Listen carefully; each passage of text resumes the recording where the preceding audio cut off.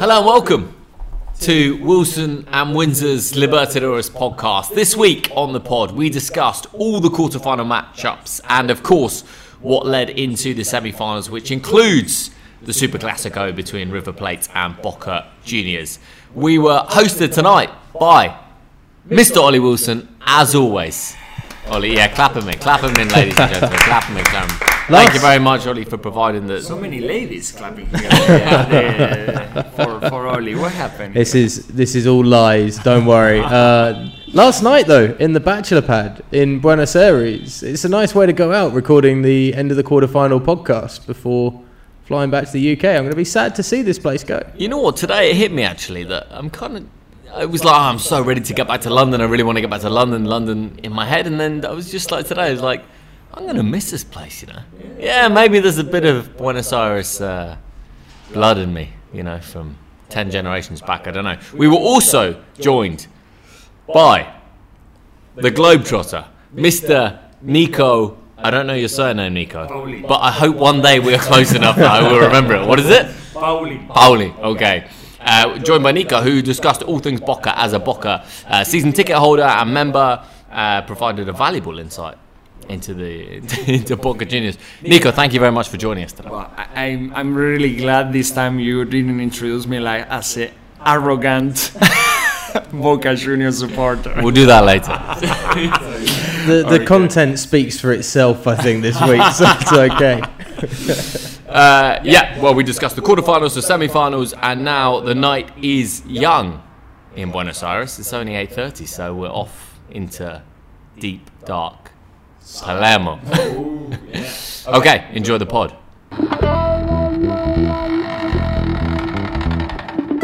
La Bombonera on a Libertadores night. There are few, if any, more impressive sights and sounds in South American club football. It's 2 against 1.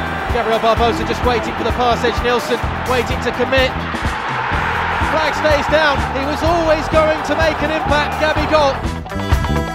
And the Brazilians are well and truly in the driving seat now. And Flamengo go through to the semi-finals of the Copa Libertadores with a 1-1 draw on the night, 3-1 on aggregate. Even when the draw was made, because the draw was made so you could see the path to the final, it felt inevitable, and and here we are. Let's talk about Boca because they did all the hard work in Quito. We talked a lot about altitude and how it was going to be difficult. It wasn't. Boca went there and won 3-0. And then you were at La Bombonera, Nico. And it was kind of the game you'd expect, right? Yeah. Well, definitely Alfaro put like the best lineup. So mostly during the week, was like a big clash, we can say, like between two parts of the supporters. They say it's like, okay, we should keep our best team on the bench, like it means like don't using them to play against Liga, and the other section says like no, we have to guarantee to pass this stage of the Libertadores, because really the game against River, is so important, because really is after the December in Madrid, the game against River. We didn't play again with them, so it's like the heart is open for that scarf is still open for us. You're referring to the Superliga game that will take Liga, place at the weekend. This weekend, this Sunday. So, but I think Alfaro make like a correct decision. No, now now we're thinking, because we lose Wanchope and Salvio for injuries, but really our first and the most important objective, like target of this year, is to reach at least the final of the Libertadores, to be in Santiago 2019. I guess Sunday's game in the league is like the battle. You're okay to lose that battle, but you win the war, which is winning the Libertadores at the end of the day. Yeah. Our game, well, now because we passed this stage of the tournament, but our really goal is just to beat River Plate, no? And even when they already start, when we already passed the group and River Plate also passed the group, our objective was River Plate, no? And everybody in the street and the journalists, everybody was talking about when Boca and River gonna cross again, and that was this moment now, the semi-final. The game itself against Liga was 0-0 at La Bombonera. It was kind of a boring game, not too much happened. It's me and Oli were talking about how it's Alfaro is a defensive coach, right? He has a defensive mindset, which you can win the Libertadores like this, of course. But he suits when the pressure's not on him, right? Like when you went to Quito, it was okay to sit back and play on the counter-attack. But when he plays at La Bombonera and you go like every week, are people around you saying, come on, what do we do? We've just got Abila, he works really hard, and actually he's in really good form at the moment, but he's not a really exciting player, and now Zarate is injured. Tevez played well, but at La Bombonera, do the home fans think this isn't Boca, this is too defensive?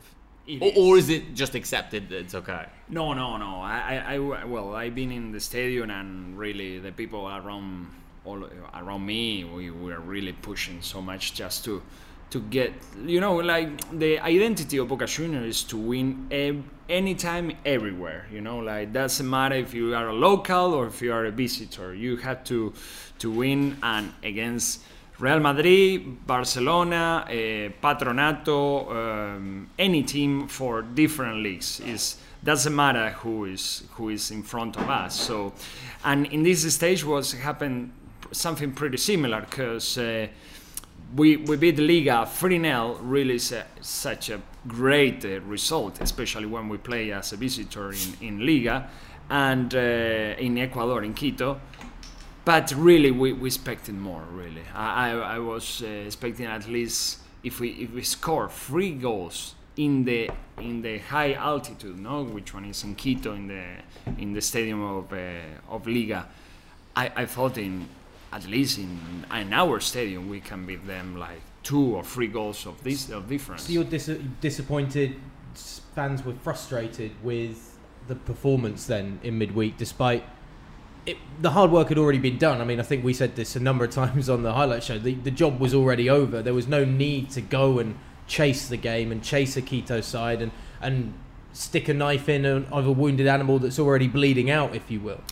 Yeah, totally agree. This is kind of have two faces, like in the one terms we say like, okay, we passed the group, we passed that stage, we beat 3-0 them in Liga Stadium, and now okay, we didn't score, but we pass. Okay, we expecting always more for our team, because really if you check our lineup for the players we have, really always we expect more, and really is what I mentioned in the beginning is of this part of the comment, like is our identity is to win any game, any match.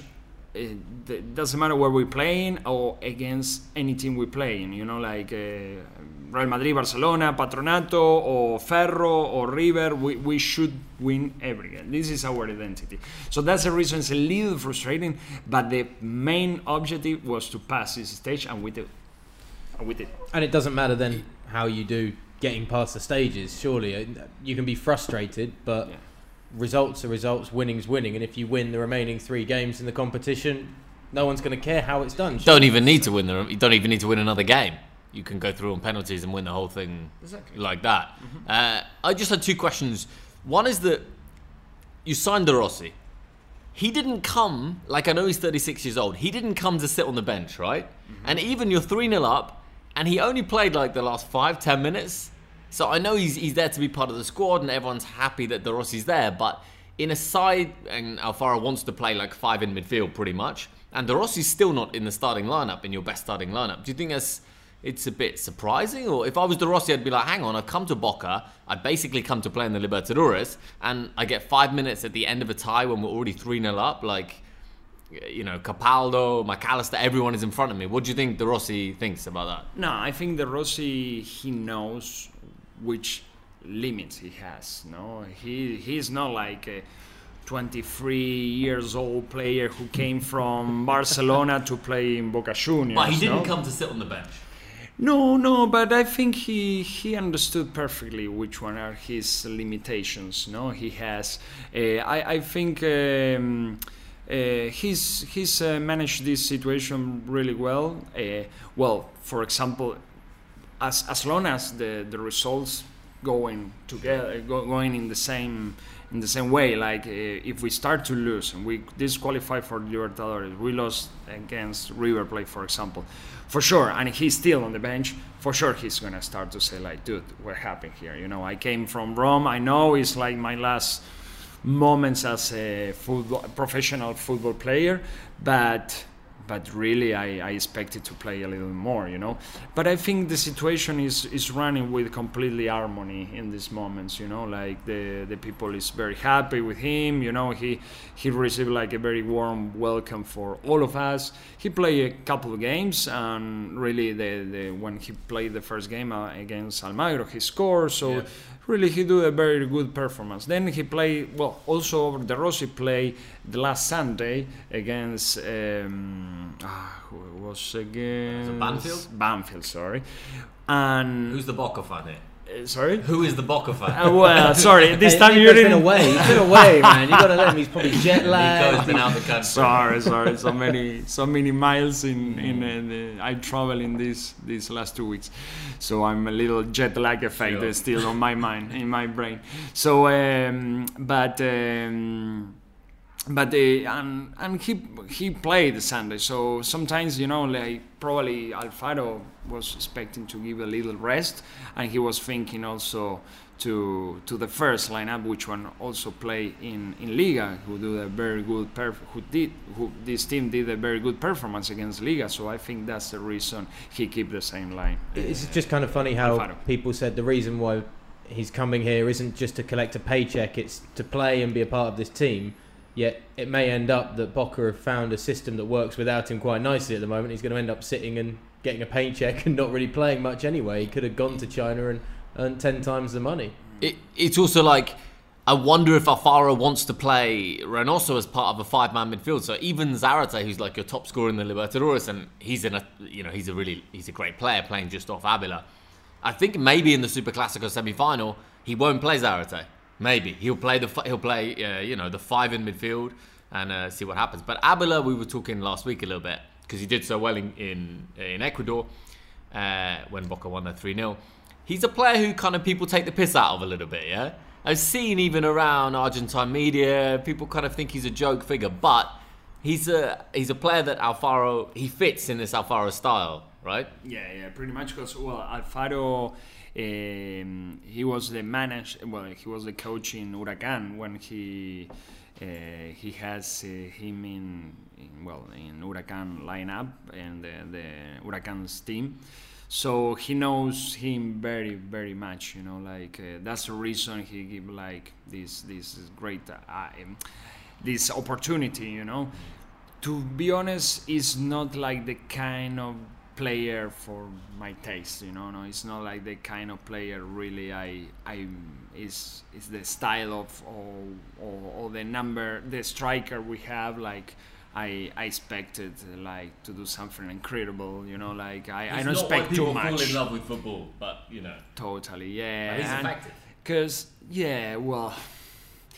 I'm not very agree with that too. Sorry, it's like it's a guy who is sometimes in the correct moment and the correct place, you know, like because the goal against the Liga de Quito really was a terrible mistake of the defender, and then when he has the ball like in front of the goalkeeper, he shoot against the goalkeeper, and when the ball was touching the body of the goalkeeper, the rebound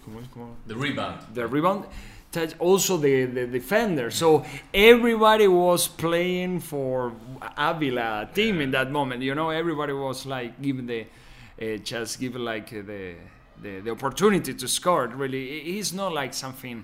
He moves like in terms like with a lot of skills to have a clear situation of goal, you know. Like for me, it's a really limited player. But no? in a side with somebody, I don't want to keep saying it, but like Alexis McAllister, who does provide great service when Salvio's back fit, and in that system, what you want from a centre forward is a right place, right time kind of guy, not a guy that's going to create it all himself, because it's the 5 men sat behind him that are going to be there to create the quality for him in the end. Yeah. I mean, again, as you said, it's just an Alfaro kind of guy, basically, in this Libertadores. It's the perfect centre forward if he can get on the end of stuff and find the back of the net, which he's started to do and cause more problems for defences in the last few weeks. He also started. Carlos Tevez played really well.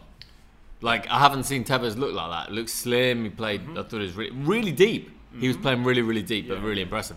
Okay, so Boca 0-0 at La Bombonera against Liga de Quito, through to the semi-finals of the 2019 Libertadores, and they will play. It's this other small team from Buenos Aires, isn't it? North. A Somewhere. team from the second division came back to our league. I mean, it could have easily been Cerro Porteño after what we saw in the week, but it is River Plate going through. It was 1-1 on the night, and you might look at it like, Nico, you've been away, and you'll look at it and think, River won 3-1 on aggregate against Cerro Porteño. It was nice and easy. The first leg at the Monumental was 2-0. It was 2-0. But in the second leg, Nelson Haider Valdez, who played in Europe a little bit, I think he's 35 now, scored after 8 minutes, and like Cerro Porteño Stadium was on fire, like really rocking, and River looked nervous. Almost literally on fire, I think. Yeah, there was a lot of fireworks.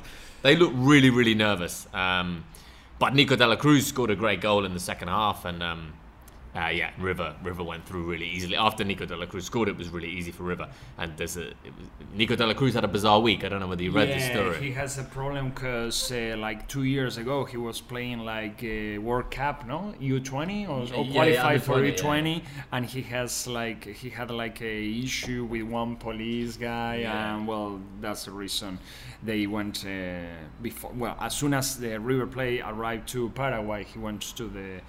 I think to declare. I don't know how. Yeah, it was.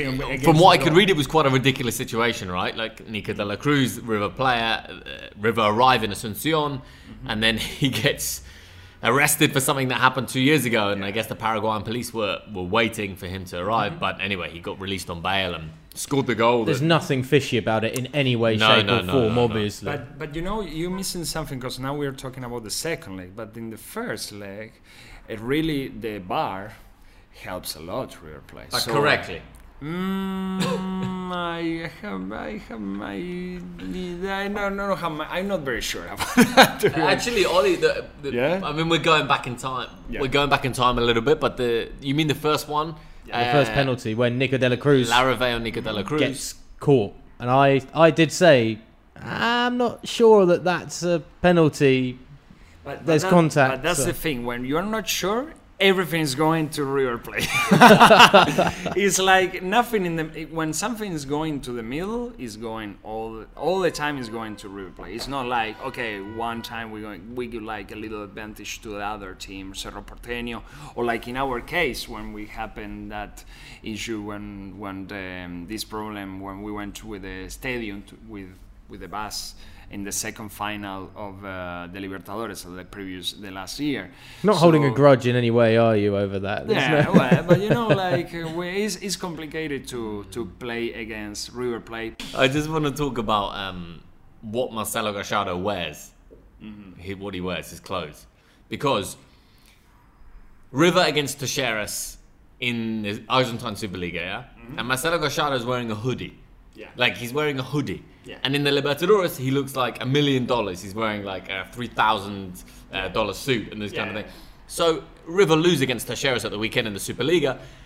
Marcelo Gallardo doesn't care about the Superliga. Fair? Yeah. Because, I mean, he has an incredible record in the Libertadores. He's won it twice, like, unbelievable coach, obviously. Yeah. But like, what he wears does completely reflect the mentality that's shown in his team. I mean, River can't lose at home to Talleres if they want to win the Argentine Superliga. Well, every single person picked up on Gallardo's in a hoodie the moment he walked out for that Superliga game. Yeah. Every single media outlets, every person that I was kind of speaking to on that evening, the first real comment was when the teams walked out, Gallardo's in a hoodie. He obviously doesn't care. So if everybody else on the planet is seeing that, it's 100% that the 11 men going out onto the pitch are seeing that. But does that not also put a wonderful weight of expectation on the Libertadores? Like, okay, this is game time now, which I actually quite like. Well, it's the obsession, I suppose. So it's all or nothing. And I think also for Gallardo, I guess he realises that he wants to move to a big European club one day. Yeah. And he can win 10 Argentine Superligas in a row, and really no one in Europe will care. But if you win Libertadores, and he's won 2, if he can win a third Libertadores, then for sure, like, he could go to Paris Saint-Germain, or I say them because he played in France and he speaks French. I don't think he speaks English, but he spent a year in America, maybe. Well, he used to play in France, so that's the reason he speaks French, and he has like a great connection with Monaco. He left a very good image of when he played like more than 5 years in that team. So, but yeah, really, I really respect Gallardo because really. I'm not blind, you know. I don't want it to be like a super fan, Boca Juniors fan and things like everything. That's already done. Oh, really? Oh no. Okay. Well, but you can. I see what you're saying. Yeah. But you know, like I really have to say, like he did really a great job with the team, like how he put like the winner mentality on the players, but. Really, the attitude he has, like what you talk about, like to wear like a hoodie in the stadium. So really, if I'm a player of Talleres and it's this guy who scored, I'm gonna go straight to this guy and scream the goal in the face of this guy, because he was like with a hoodie, grabbing a cup of coffee, you know, like what the?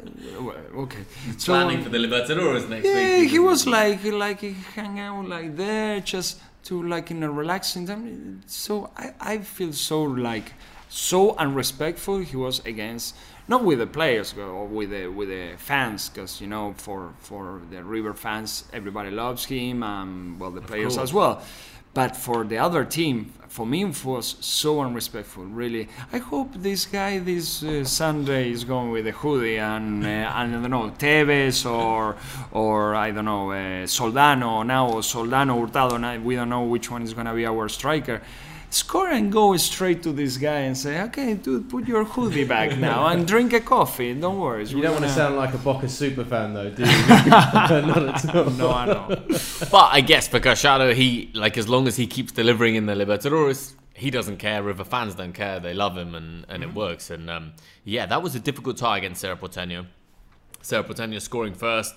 River looked really nervous, but Nico de la Cruz, who I've always liked, and I know River fans, they weren't sure about Nico de la Cruz, but he's got loads of ability, really, really good player. But you know, with so many players, River's supporter, River fans didn't really, because, and this is one of the things I really appreciate. I really not appreciate. I really respect from Gallardo, because is in terms of that is I can take like so many similitudes with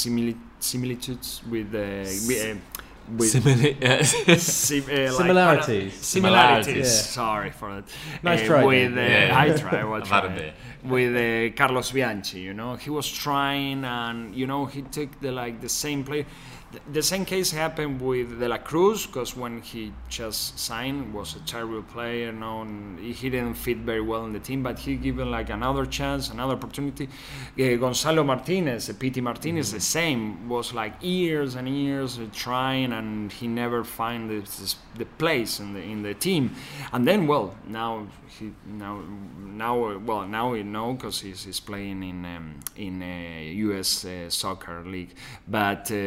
He left like a national hero for River Plate, the same as Milton Casco. So many players starting really bad, and then with Gallardo trust in these players, and then turn into heroes, you know, for River Plate fans. Yeah, it's really interesting talking to River fans about exactly what. You know, when a coach is really good, you want to know exactly why they're really good. And it's these two things that always come up. One is the ability to improve players, which should be a really obvious thing. You know, a coach should improve players, but it's this. And also his ability to change things tactically in the big moments. And people always say as well, he's kind of a lucky coach, but as in a complimentary way, you know. Like, he's lucky, so the big things just go his way so often That yeah, I mean tactically he's I don't think nothing's coming for luck.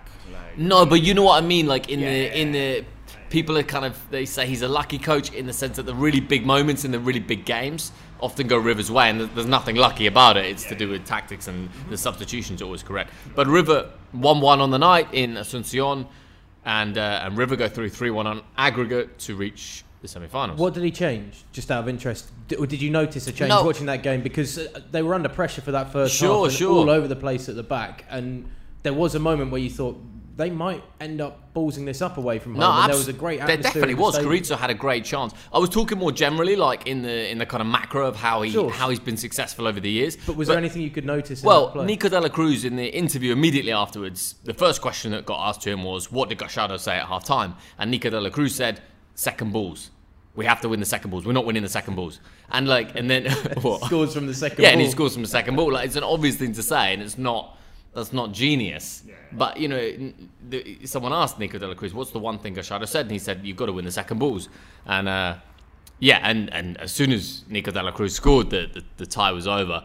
And it's interesting reading about Cerro Porteño's history, and they never won the Libertadores, but they have competed like 40 times in like 6, 7, 8 semi-finals. So. But River are through, and it is a Super Clásico semi-final in the Libertadores. This is what Boca fans wanted, right? Yeah. Revenge. We were waiting for this moment. As I mentioned before, you know, like in the beginning of this comment, like as soon as we pass the group, we start making like our in which stage we're gonna meet again. We're gonna play against River Plate again, you know, like. So yeah, this is the time. Is now. And I mean, there's so much to say about the Super Clásico semi-final, but first of all, do you think it's definitely going to be played in Buenos Aires? And the other thing to say is that the second leg kind of clashes with the presidential elections in the city. So how does Buenos Aires as a city balance these two things? I mean, I don't know, Nico, if you've got the answers. Yeah. Well, first of all, now our bus, like the Boca Juniors bus, is anti-bullet, and the bulletproof. Sorry. So in terms of that, we are ready for that. So after that, I don't know what is going to happen, you know. But I hope this time we can play both games in each stadium, you know. Like, I don't want it to go to Madrid or to Kuala Lumpur to see Boca Juniors playing against River Plate, like so unusually and so unrespectful, to be honest. But it's the question we've continually asked, I guess, on the podcast a few times. But is Argentina prepared for that clash of not just Boca River, but then, I mean, the political climate as well, and it coinciding with the elections? It's a huge week, which could be quite dramatic, both kind of in the political tide and on the streets, potentially. I mean, there is a thought process that it has to be changed from the original dates that are the second and 22nd and 23rd. That's right, yeah. But is it also because in Buenos Aires and Argentina, football and politics are so intrinsically linked? Like we were talking a little bit before the pod about Boca presidents, and you know, it's football and politics are so linked in Buenos Aires. That isn't maybe the case. It's certainly not the case in England. Like I know in Spain it is a little bit, but it's because of this, really, yeah. It is really linked, and I think it's going to be a terrible week. Right? It's going to be a terrible month for all of us. To be honest, I don't have an answer for that, to how it's going to be,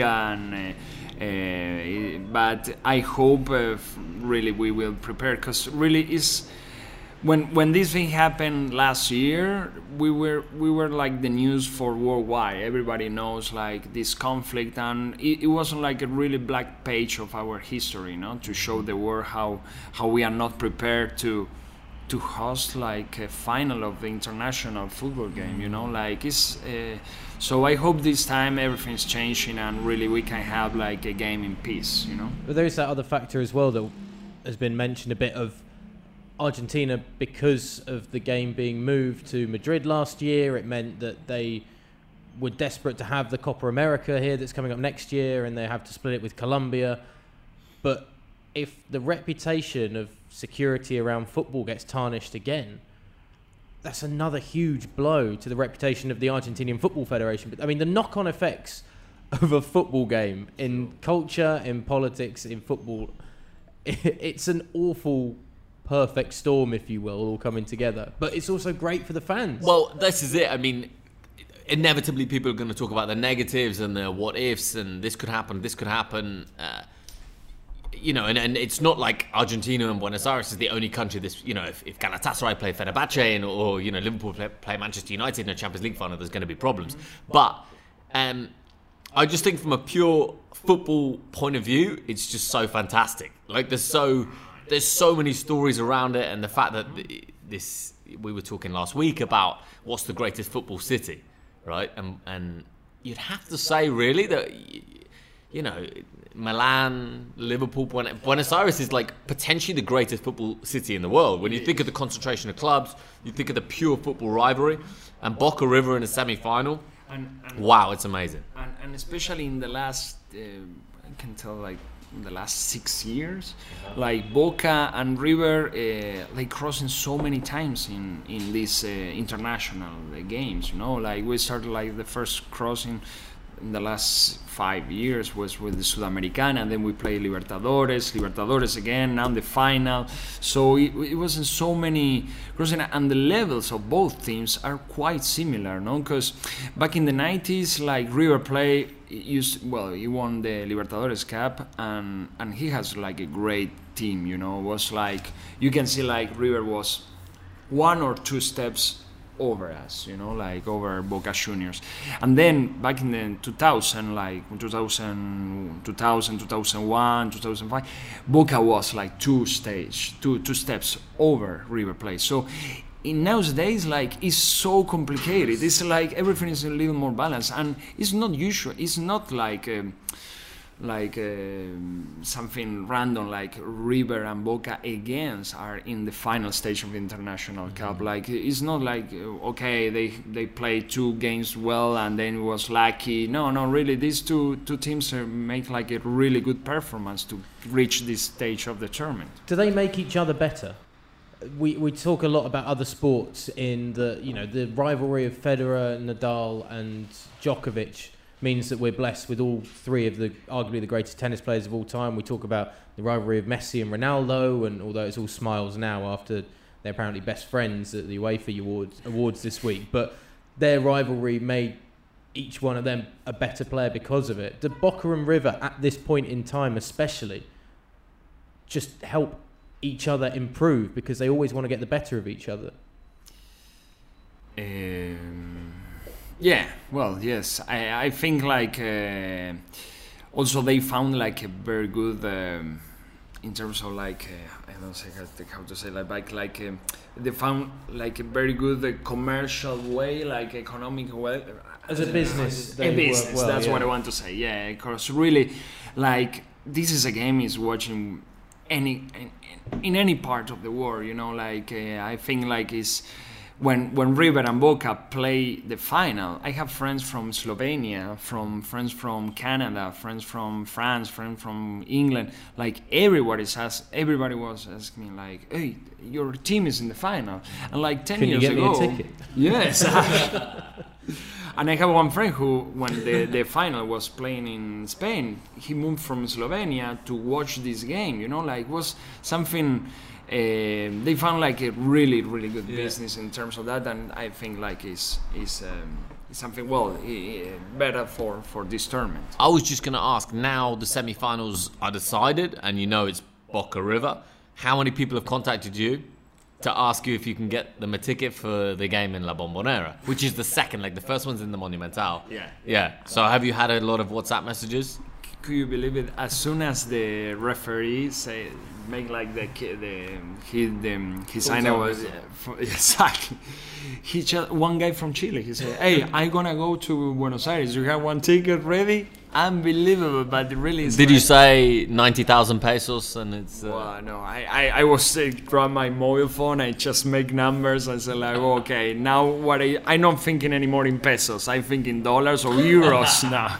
The beer this evening does cost, by the way. So if you want to repay the cost of the beer with maybe a ticket, I'll happily, I'll take that. But it's going to be, it's going to be unbelievable. Absolutely unbelievable. And you're going to be there, I guess, Nico? Third week of October? Depends how much money one Chinese guy wants to pay, or Russian, or one guy from Dubai pay. Well, I'm going to give my seat, no problem. I can. Okay, so let's be real about this. You're your whole family Boca fans. You're members of the club. It's a huge game, but every person has a price. So what would you sell your ticket for? Okay. And I want a number. I'm going to give my number, my email. Everybody who's listen this podcast, please contact me. But to be honest, it's going to be over 1,000. Okay. Over 1,000. Over 1,000. Yeah, by for sure. Because always I give that's the reason. And not only me. I was talking with a couple of friends who always went together to the stadium, and says sometimes we give the tickets for someone, because sometimes we cannot go to the stadium, and we give our tickets to someone else, and sometimes the prices is, of course, all the time the prices is in pesos. But in terms of this situation, really the people is moving from all around the world who's a really fan of this lovely sports. Really, it's coming all around the world to watch this game. It's something unique. Yeah, the first leg at the Monumental on the 1st of October, and the second leg in La Bombonera. But yeah, we've kind of, I think we talked a lot about the Super Classico, but from a pure footballing rivalry, it's going to be absolutely amazing. So it's a kind of a shame that we haven't had the perfect Libertadores semi-final set up, because we were praying that it would be the Gremio against Internacional on the other side of the draw, the Porto Alegre derby, which then you've got two giant derbies going into then a Copa Libertadores final of Argentina against Brazil. That sets it up perfectly. We're still going to have Argentina against Brazil in the final, but Flamengo or Gremio, as an Argentinian football fan, you're probably hoping Gremio are the side to go through in that other semi-final, I take it. Yeah. Well, yes. Yeah, so Gremio got through against Palmeiras over 2 legs. This was a real surprise, you could say. Palmeiras went to Gremio and won 1-0, got the away goal, and they're really, really kind of defensively strong side under Felipe Scolari. But then Gremio at home, they scored first in the second leg. They scored first through Luis Adriano. And then Gremio had 5 minutes that completely changed the tie. And basically Everton, I don't know if you see much of him, Nico, in this tournament, but he's really strongly linked to move to England and other big European clubs. He's playing in a national team in Brazil. Sure. Forward. Yeah, sure. And had a great Copa America, yeah. And but he's not great all the time, but when he's great, the first goal to make it 1-1 on the night is fabulous, I think. I know you enjoyed it, Oli, as well. It's just a long ball over the top. I did... Not to be overly critical, but when I saw it again a couple of times, I have to say that Marcos Rocha, who's marking him as the ball comes in, stands there and lets him walk to the back post unguarded. And I know that's probably being hypercritical and takes nothing away from the finish from Everton, because it's a side foot volley from about 5 yards on an acute angle from the goal that he's able to lift into the far top corner, over the keeper, out of hand's reach, and beat him. It's an inch perfect finish, and the way he takes it is so calm and composed, when other forwards would probably try and rush it or put their foot through it or think, I need to pull it back across goal, and instead he's like, no, I can see the opportunity, and it's a very casual side foot into the far top corner. The defending's atrocious, but Everton had a wonderful game, and as you say, then created the second as well. He didn't get the man of the match amazingly, but his darting run through 4 defenders, 4 green shirts around the top of the 18-yard box, just cut Palmeiras in 2. And there was this moment of shell shock where a game that... we went sneaky big last week, that Palmeiras, with a 1-0 win away from home, had probably done enough to then go back home and home in inverted commas, Windsor, that you were well, ridiculous, discussing about. And get a victory. And instead, they got caught off guard for 5-6 minutes in this game, and then never really recovered from it. And there are so many factors taking place, but it's so un-Scolari-like. It's so the exact opposite of what we were cooing about him for being tactically adept and being able to change a game. And actually, his tactics on the night, Tim Vickery was saying straight after the game, were poor and took away the best attacking threat that Palmeiras had in the second half when he tried to change the game. And Gremio, it seemed, kind of deserved to go through in the end on the night. Yeah, absolutely. I'm just showing Nico actually the Everton goal. You can see it's a tight angle, and it's a lovely goal. Like, he's unmarked, but it's really nice. And then, like, 5 minutes later, he has this kind of run through the heart of the Palmeiras defence. And as you say, it's really unexpected, Ollie. Palmeiras got the away goal. They led at home. The fact they weren't playing at their home ground is just ridiculous, because they'd rented it out for a music concert to be played there, which is crazy. And, listen, Gremio's performance in the Libertadores in recent years, they won it in 2017, they reached the semi-finals last year, and they're not like Flamengo or Palmeiras, right? They're a smaller club, so incredible. This is Everton's run, and then Alisson taps at home, and it finished 2-1 on the night to Gremio. They go through on away goals. But Gremio keep the same lineup pretty much like in 2017, no? When they won it's the same group of players, yeah. The same group. It's only one player is moving to Barcelona. Which one is the name? The midfield. I think. I can't remember. Yeah, I think this guy straight when as soon as they play the end of the international, the FIFA World Cup, club. The FIFA Club World Cup, he finished and he moved to Barcelona. I don't know which one is the name of this guy, but the rest of the players are pretty much the same one. So I think really the key to get like a very successful team is exactly what he's doing now, River Plate. If you check the lineup of River Plate compared like the last year, or the are pretty much the same players who play the final.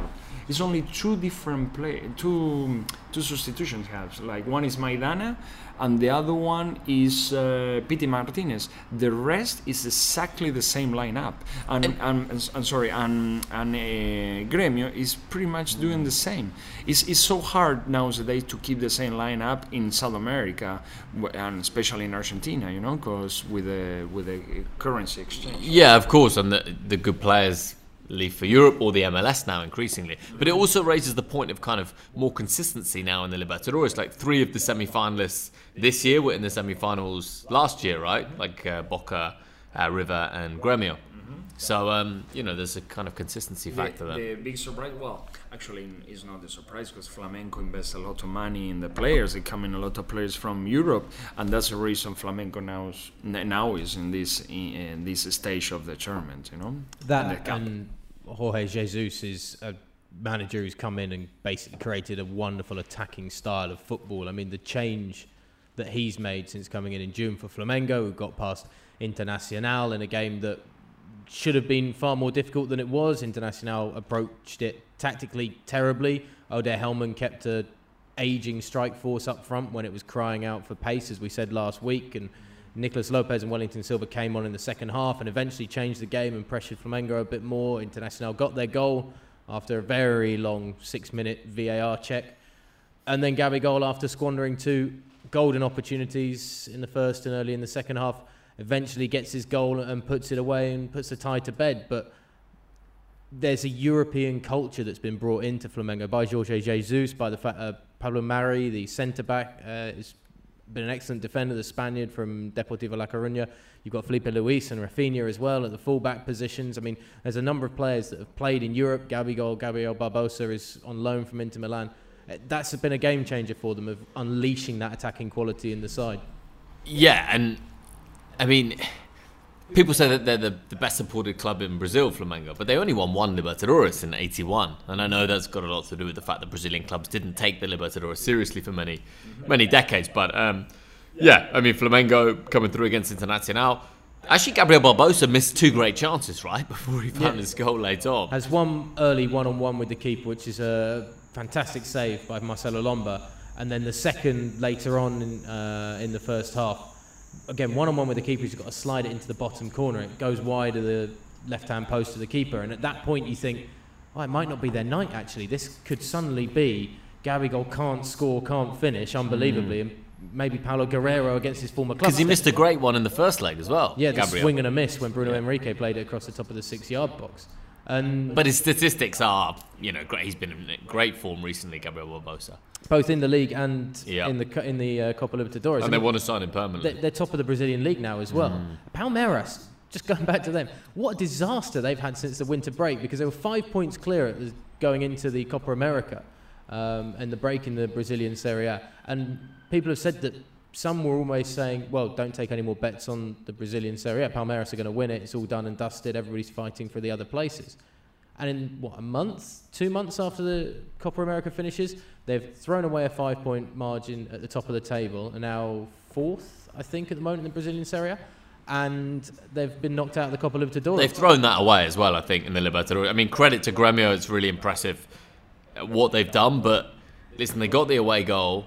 At home, they're 1-0. They're 2-0 up on aggregate. And Felipe Scolari... And they did have chances, to be fair, which they haven't taken. But Felipe Scolari, in the second half, Palmeiras just created almost nothing. They had so much good play down the right-hand side in the first half of that second leg contest. And in the second half, when they needed a goal, just produced absolutely nothing. So, I mean, the pressure will already be on Felipe Scolari, you'd imagine.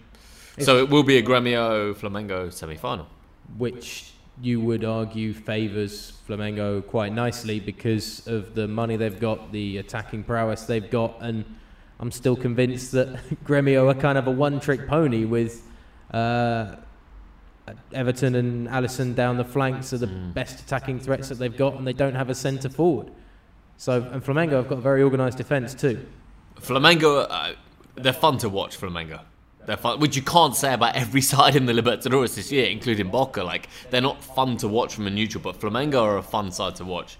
Really attacking, really exciting. They should be, because they spent a load of money. But yeah, they're really good to watch. And as you say, they got the European coach, European flavour to their side. Means more to Flamengo at this point as well. The fans have already booked their tickets to Santiago. The Flamengo fans, yeah. Wow. I mean, they're so confident. We kind of thought you would have had by now as well, to be honest. Yeah. You're going to go if Boca get there? Well, I don't know if I'm going to be here. No? Because I have like a project to go outside of Buenos Aires at that time. But really, for sure, if I'm here, I'm going to go straight away to Chile. But really, I think in case of if I had to get like a bet from Gremio against Flamengo, I really think Gremio is gonna pass. It's gonna be in the final. I think like when you have so many stars in the team, yeah, you could like the level of the team is improve. Not improve. Like it's like. It's a get better quality of football, and Flamengo, as in the past years, it never reached this instance of the cup. But I think Gremio is a team who keep the same lineup for almost like 4 years, and I think like it's gonna be really tough for Flamengo to beat them. And for me, I'm gonna give 1 point for Gremio to be in the final. And for the other side, Boca. Well, if I had to think, of course, if I say something with my heart, I'm gonna say, of course, Boca Juniors. But of course, it's gonna be a really tough game because it's pretty much the same what happened against Gremio and Flamengo. It's one team one team which one is playing for more than 5 years, the same style, the same players, against another one which one is kind of a brand new team. And Boca Juniors is pretty much the same situation happened with Flamengo. They signed because Boca's it's a new side, right? Whereas River's got the consistency. If you compare both teams, River and Boca. River only missed 2 players from the final in December, and Boca almost like 7. The only 2 players who survived for December for the final in Madrid is Andrada and Izquierdos. The rest of the team is a completely new team. So that's the reason I'm a little. If I'm thinking about that, really, it's gonna be a really tough game for us. But of course, if I say something from my heart, I'm gonna say like Boca Juniors for sure. I hope it's in Santiago in the final. Chemistry then over the cash from Nico Windsor. I mean, are you a chemistry man? Do you believe in the not making many changes? I think River are a better side. I think they've got better footballers, but the way Alfaro plays, and I don't think. He seems to me, I mean, I don't know, I haven't been on this continent. Be careful what you say, because I'm next to you. No, I haven't been on this continent so long, right? So I don't know Alfaro's history apart from just reading about it. But it seems to me like he's not a coach that will be forced into doing things he doesn't want to do, right? So if he wants to play against River with 5 players in the midfield, and he wants to leave Tevez and Zarate and De Rossi on the bench and just play a defensive game and try and win 1-0 or 0-0, then he's going to do that, right? Mm-hmm. Whereas I think Gallardo's, especially the first legs at the Monumental, Gallardo and River are going to come out and attack, which suits Boca, or certainly suits maybe not Boca, the football club, but it suits Alfaro, the coach. So, I mean, I was kind of talking about the Brazilian side of the draw when I posed that question, but sorry, I'm like super classica. So I think every single TV station, including ones that aren't dominated by sport, are still all super classico at this point. Okay, for the other side of the draw, I think from what I've seen, Flamengo are a better side than Grêmio. Like, it's really impressive what Grêmio have done. Winning it in 2017 semi-finals last year, and they only just didn't reach the final. Mm-hmm. But I think Flamengo are a better side. What do you think, Ollie? Who's going to the final? It's better for the competition for Flamengo to go through. Because they're more fun to watch. And because you're going to have the biggest side in Brazil against one of the biggest sides in Argentina. Arguably, there's very little between them in terms of fan base and all that. So that way, you're going to have arguably the biggest and best of the best from the 2 South American countries that dislike each other the most. So we're going to have a great... As a showpiece, Poor Santiago. I mean, that city's not going to enjoy that in any way, shape or form. Look, I'm not on the Flamengo bandwagon in the same way, but I'm not impressed by Grêmio. Flamengo should go through this. Not at a canter, not easily, but I think Flamengo will also learn from Palmeiras' mistakes this time, because Palmeiras were considered in the same boat as the big money spenders. With the big side. And I don't think Flamengo wanted to play Palmeiras. For sure, Flamengo will be happy they're playing Grêmio. We're not being disrespectful to Grêmio. Like, it's ridiculously impressive what they've done. They don't have the money of Flamengo or Palmeiras to get to the semi-finals again, but I don't know. We will see. Maybe Nico knows best. It could be a different section of the podcast. Nico knows best, and he just gives his predictions for life. He might just be doing the podcast on his own if he gets all of this right and we're completely wrong. Okay, as a Boca fan, let's say you beat River. Yeah. You're in the final. Who do you want to play? I prefer to play Flamengo. Why? Because I still thinking like Grêmio is when the team, it's the same situation we have now with River, like what I mentioned before, like it's a team who knows really well down each other, like the players know the style they play in, like the coach already has like a few years with this team. I think it's gonna be tough, and when this situation happens, for example, Boca scored at 5 minutes of the first half, the first time. I hope that happened, but like I think these kind of teams can manage the pressure when they know each other really well between the players, And Flamengo is okay. You have a lot of experience with a lot of European players South American players who came back from Europe to this league. But I think they can. It's something when they don't know each other. This is the moment when the players start to be a little more nervous, and this is what it happened. Like, for example, when we play against River Plate last year, where we scored, we lead the game like 3 times. First time when we play in La Bombonera, we scored first. At 5 minutes later, River scored again. Then we score again, and River draw the game. But that's the reason I think like when the team knows each other and they working together for a long time, they can manage this pressure. So this is a really briefly advantage this team has over Flamengo. So I think like it's the same case like River Plate has this little advantage over us, you know. If River or Boca play Flamengo in the final, obviously Flamengo will fill half the stadium for sure. Yeah, huge fan base across Brazil, and Santiago's not so far away from Buenos Aires, right? 2-3 hour flight. So I guess River or Boca would also fill half their stadium. But do you think there would be any? Is there any problems? Is there any historical rivalry with either Gremio or Flamengo, or it would all be quite civil? Like, as in, if Boca fans and Flamengo fans are drinking in the same bars. South American civil. Yes, you know. But I mean, it's like, because if Liverpool play, another big European Juventus is a bad example, but another big European club, like, it's probably not going to be problems in a European city. Yeah. The same in South America, or? Well, I think definitely it's gonna be issues in that case. We're gonna have think problems. It would be because it's so complicated just to divide. You should divide the city in two sizes. You know, like you don't have to say like the Boca supporters to stay in one side and the Gremio, Flamengo, especially Flamengo. Flamengo are rivalry, really. No, but it's rivalry between nations, you know, like in sport ways, like, but it's not even that. I think like when you go into with your team to the final, who's next to you or in front of you is your enemy, and you really wanted to beat them. You know, it's like doesn't matter if it's from Paraguay, from Chile, from Brazil.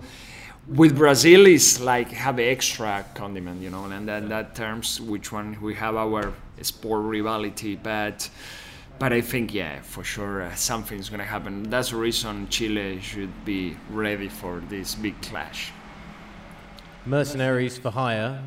Buenos Aires, early October and mid-October. Santiago, late November. Please inquire within. Yeah, but I think Buenos Aires... I don't know the city like you do, but I think you know the games are coming, right? So the police and the authorities know it's going to happen. So maybe everything will be a bit more calm. You know, you learn the lessons from last year. You know when the games are coming. You know the situation. You provide more police. Everything maybe will be okay this year. Well, I hope but I hope so. But I don't think that it's going to happen because really, like. Now, because we're talking about this final in Santiago, I remember when Boca Juniors played against Palmeiras, the final of the Libertadores in 2000.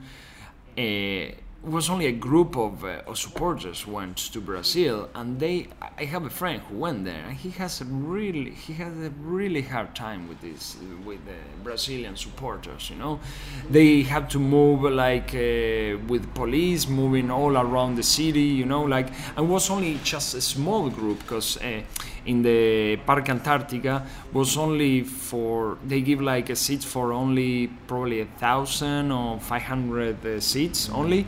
So imagine now when you're gonna have like a half a stadium for one side and the half of the stadium to the other side. So it's gonna be really hard to manage like this situation. So I don't know how it's gonna be.